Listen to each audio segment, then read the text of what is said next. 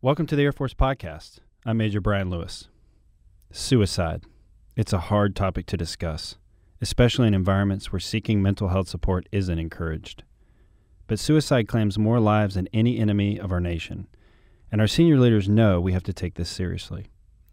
Across the Air Force, leaders at every level have been charged to have these tough discussions, but it may be one they aren't prepared for. On this episode of the Air Force Podcast, I sat down with Lieutenant Col Daniel Magruder. Yeah, that's his real name. A special tactics officer, former squadron commander, and current speechwriter for General Goldfein. We talk about his experiences with death by suicide, leadership, and resiliency. He speaks honestly and openly, hoping to provide some perspective to those serving in leadership roles. The Air Force Podcast. Dan Magruder, thanks for sitting down with me today. I just wanted to pick your brain. We've been talking a lot. There's been a lot in the Air Force about resilience, and it's kind of resurfaced because of all the stuff we're dealing with. And I read what you wrote about your friend Neil, and I just think that'd be a really great place for us to start. I know it's a tough story. You've walked through the fire. You've had people that have walked through the fire, but I think that's a story that folks need to hear, kind of how you processed it, what went on there. If you were to start about Neil, what would you say? Yeah, my friend Neil Landsberg was a special tactics officer that I had met at selection in 2002 in March. He was the strongest guy of the group of 8 folks that went through selection, Captain America style, in my opinion. Then we were able to be stationed together at the 2-3 Special Tactics Squadron in the same team on Blue Team. So we experienced a lot there through training, had multiple deployments. His first deployment, and I wasn't on that one, but his first deployment, we lost 3 of our friends, Casey Crate, Derek Argel, and Jeremy Fresquez, and I think that weighed pretty heavily on him. As we were get ready again, you had about 8 months between deployments. So we trained again, saddled up for another deployment, and went out with another crew of guys that he had trained himself as the flight commander. And on that deployment, we lost another individual, Adam Service, to a RPG in a firefight in Aruzgan province. That one he took especially hard because it was a senior airman. It was a guy that he'd been through the entire pipeline with, and it was just really tough for him, I think, to process what we had before, and then that experience as well. And he, in his life there, I think he was trying to figure out what he was going to do next, whether he was going to continue in special tactics or do something else. I think for Neil especially, he had this servant leadership style where he wanted to do everything with the enlisted men. And in our career field, sometimes that doesn't always happen. When you deploy, you can be in the command and control situation there, and you're doing the leadership role, which really pulled at his heartstrings because he wanted to be with the men doing the mission.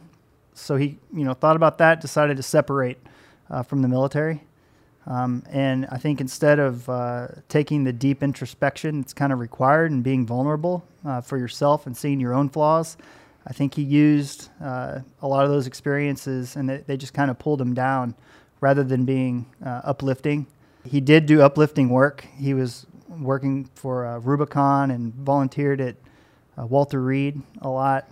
But I think he just couldn't get past some of those deep traumatic experiences that we weren't really trained for at the time to deal with and coping. And so I think he took those experiences negatively and continued to work as a contractor in the defense establishment. But, we lost contact in some ways, and I thought he was in Iraq again, just doing his business. And a friend called and told me that he committed suicide at that point, which was, shocking and devastating to me personally as a friend who didn't get to see or recognize the signs in what he was dealing with. And maybe if, someone had reached out, you always have that itching guilt in the back of your mind. If you had reached out or done more, maybe it would have turned out differently, but that it just wasn't the case for Neil. Certainly, I think everybody wanted to get him the help he needed, but there's a lot more to the story there for his specific case. But I think the lesson for me coming out of that was, all of these situations are unique. Humans have complex relationships. And I think that was one of the things that maybe could have saved him, was a little stronger relationships with his friends, or the trust that he would have to confide in some of his friends and being vulnerable with some of the type of emotions that he was struggling with. I think that would have helped. And then as a commander, bridging into that experience as a commander of a special tactics unit, we have 25 AFSCs. It's very diverse, both in operational backgrounds and support. Yeah. So we have a lot of different backgrounds, and having Neil's experience really prepared me to be probably a more thoughtful commander, just having that personal connection and emotional attachment to suicide as an issue. Neil seems to be a driving force in how you approach that. And I'm really curious, like, was he on your mind the very first day that you took the flag? So I only keep one picture in my office, and it's a picture of Neil. It's a picture of Staff Sergeant Tim Davis, who was killed by an IED, and Staff Sergeant Andy Harvell.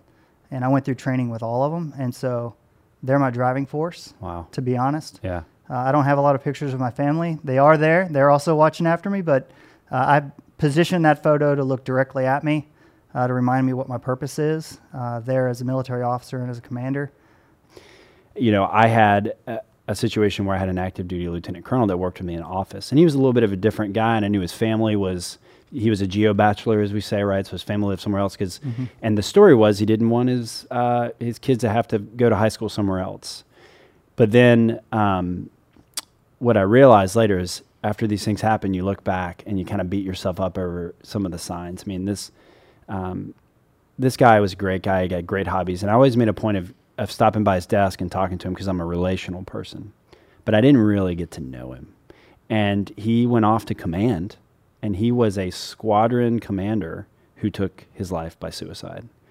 And nobody seemed to know it was coming. And I think for me, where I carry his memory with me, like you do with Neil, is he and I didn't crawl through the mud together on blue team, which sounds really like you guys were special. Like you had the blue team. I imagine that's like, you know, there's a story there. Oh, okay. I'd love to hear it. But like for me, when I take him with me, I just think about him pretty frequently in the office and go like, there's just one more question that I could ask when I just stop by and see, you know, ask someone how they're doing. And maybe it's not that simple, but something tells me in a lot of ways it is. Like when I see these stories of airmen who someone intervened, it wasn't like, you know, flashes of light and super obvious. It was simply like, oh, this person showed up right at the right time. And it was the fact that they showed up, and it wasn't even showing up in some crazy way. It was literally just being present. And it seems like there's something about really being present that makes a difference. And that's what has driven me in my, you know, with the people I'm around. And what actually encourages me when people, it's harder to receive it, but I start to recognize it more now when someone is like, oh, they're checking in on me. And that feels really good. There are leaders out there, current leaders in the military who, and I've heard stories of this very recently even, where a leader speaks about death by suicide and they call it the coward's way out.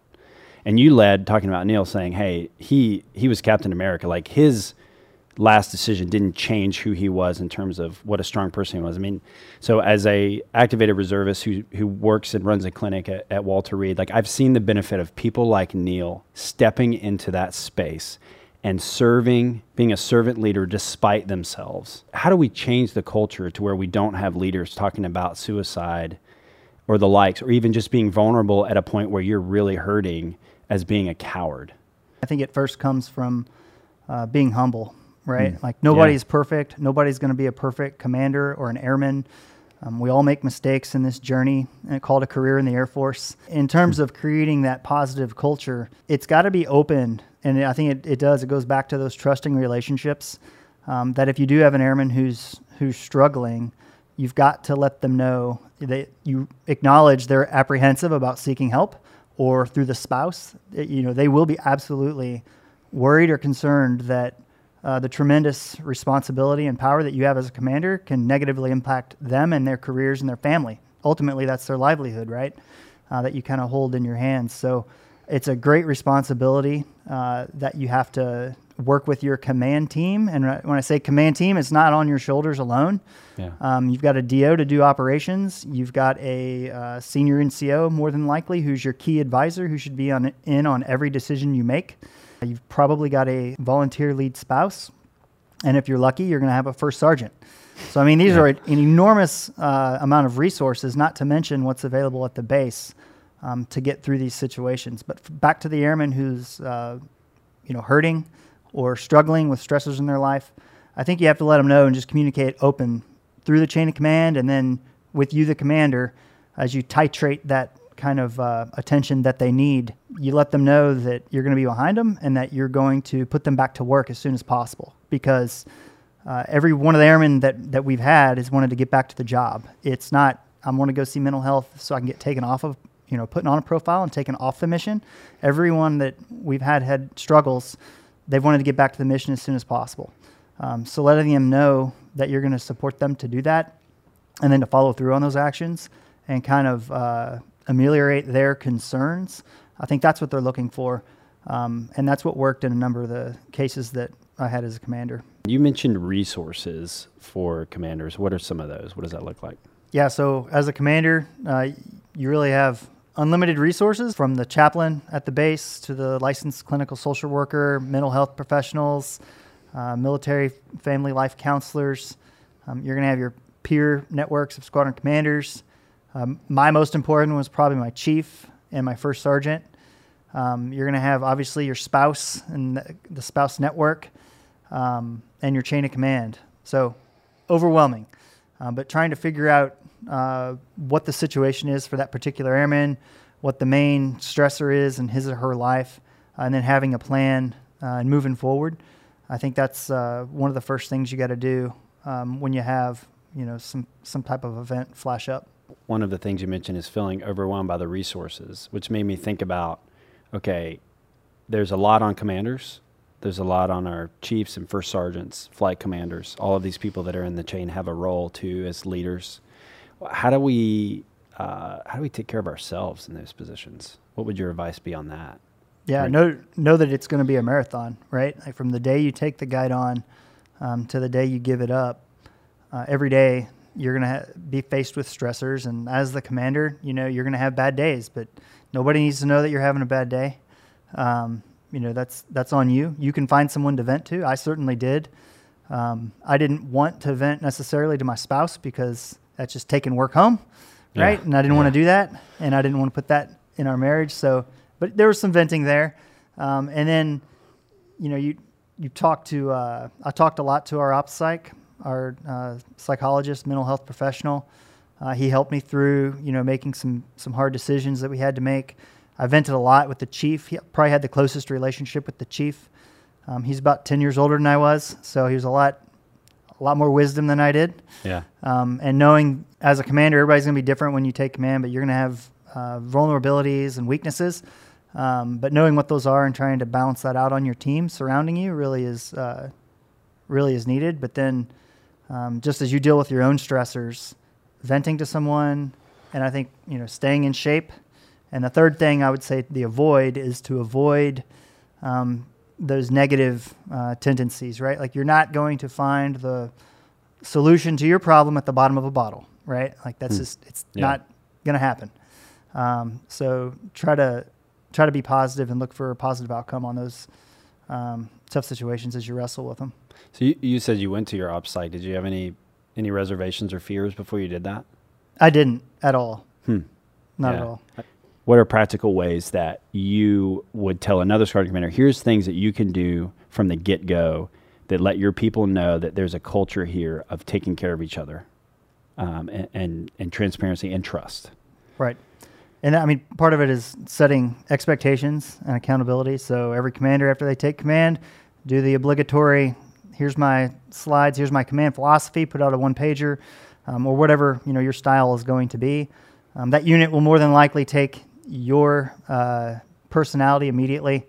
Within a few weeks, everybody will be doing what that commander does, or think what's important to that commander. They'll hopefully be parroting your message if you're doing it right. In terms of the positive culture, I think again it just goes back to the basics of leadership, which is being competent, being committed to the mission, and doing that, I think, is a baseline from which you can then go into the higher order leadership skills of being more vulnerable, showing them that you're humble, that you do make mistakes, because you will. As a brand new commander, like, you're not going to help yourself. You're going to trip up over yourself a few times before you figure things out, and that's okay, right? Because again, this goes back to, this is a journey of leadership, and nobody's going to be perfect. But that's why it's a meaningful experience, because as a commander, you do hold, a lot of authority and responsibility for your airmen. And I think that's one of the more humbling things, being in command at the pinnacle of the profession, right? That's where you want to be. Yeah. And squadron command is about as good as it can get. So you owe it to your airmen to show up every day ready to work on their behalf. And you're not at the, I always told my airmen, I'm here to work for you and not the other way around. And that was kind of the mantra within our front office. And I think they understood that. I mean, you can throw all kinds of aphorisms out there, you don't know how much you care until they know how much you care, or they don't care how much you know until they know how much you care.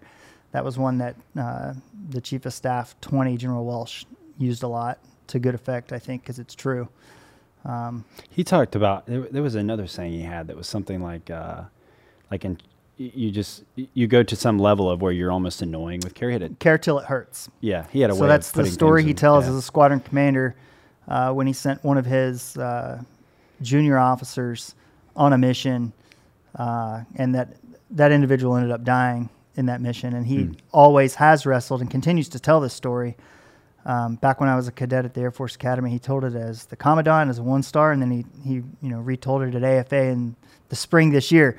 But it is a story that will stick with them, and it does because it's a meaningful story, right? As a commander, you're responsible for all the people in your unit, and that it stings when you have that emotional attachment, and you always have that lingering doubt that maybe you didn't do everything you needed to. And I think he took that experience positively, and it's obviously made an impact in his life and the leadership that he's been able to impart on the Air Force throughout his career. And that's why I think he keeps going back to that touchstone, because it is a pretty, it's a significant event for him, and I think that impacts his leadership. One of the things that I think can get lost is there is a lot of value in how when we wear the uniform, we're expected to actually care more about just what you see when it's turning the wrench or whatever it may be. Where I want to go with that is I'm curious on how you've mentioned a few times the spouses network and the role that your spouse played and those kind of things. So what does a healthy culture look like when it comes to how do we engage as commanders and as fellow airmen, families in the right way, knowing that, even if you watch Chief Wright's video, he talks about, hey, at that point we had 78 deaths by suicide, and he talked about brothers and sisters and spouses and all of the way that network is actually much bigger than just those airmen. So I'm curious, what worked well for you or in your role as a commander, or even just in your life so far as an airman, that you can engage the families well? What does that look like?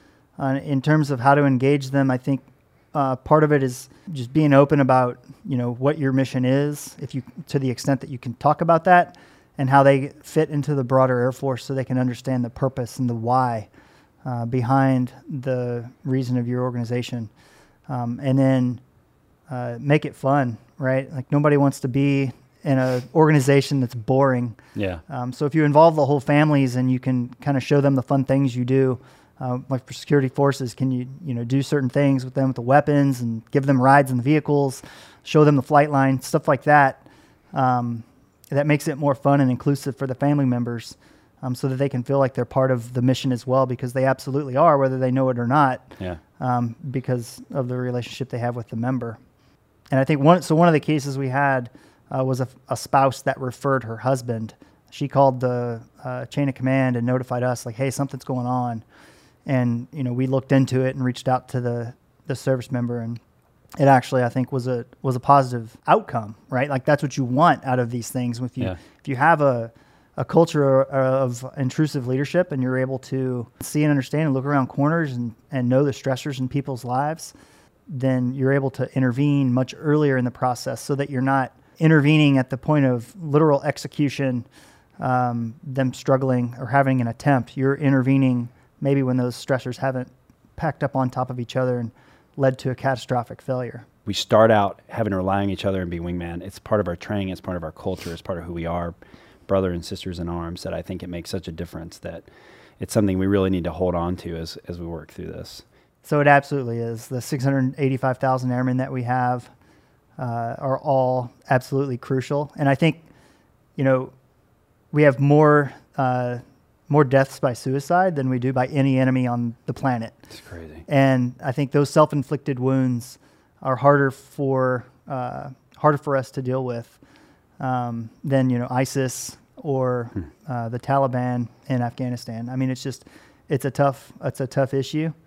But every airman matters. That's why we can't continue on this path. And, you know, we've got to have a culture change where, you know, help seeking is a positive thing. Just like discipline, it should be a positive thing. You know, it was for Chief Wright, you know, so it should be something that you learn and grow from, not that you basically devolve and get worse after you go through something like that. But trying to turn those experiences into something positive is the whole point of us, you know, to continue doing that rather than, you know, being drawn down into a kind of a death spiral. Yeah, man. Thanks. This was great. I mean, clearly this is an enemy that we cannot ignore and that we have to continue to fight, and we got to do it together. So I thanks to you for taking the time to sit down with me and give me some of your experience and wisdom, man. I appreciate it. Absolutely. Thank you. Yeah. If you or someone you know is in crisis, you can call the National Suicide Prevention Lifeline 24/7 for confidential support at 1-800-273-8255.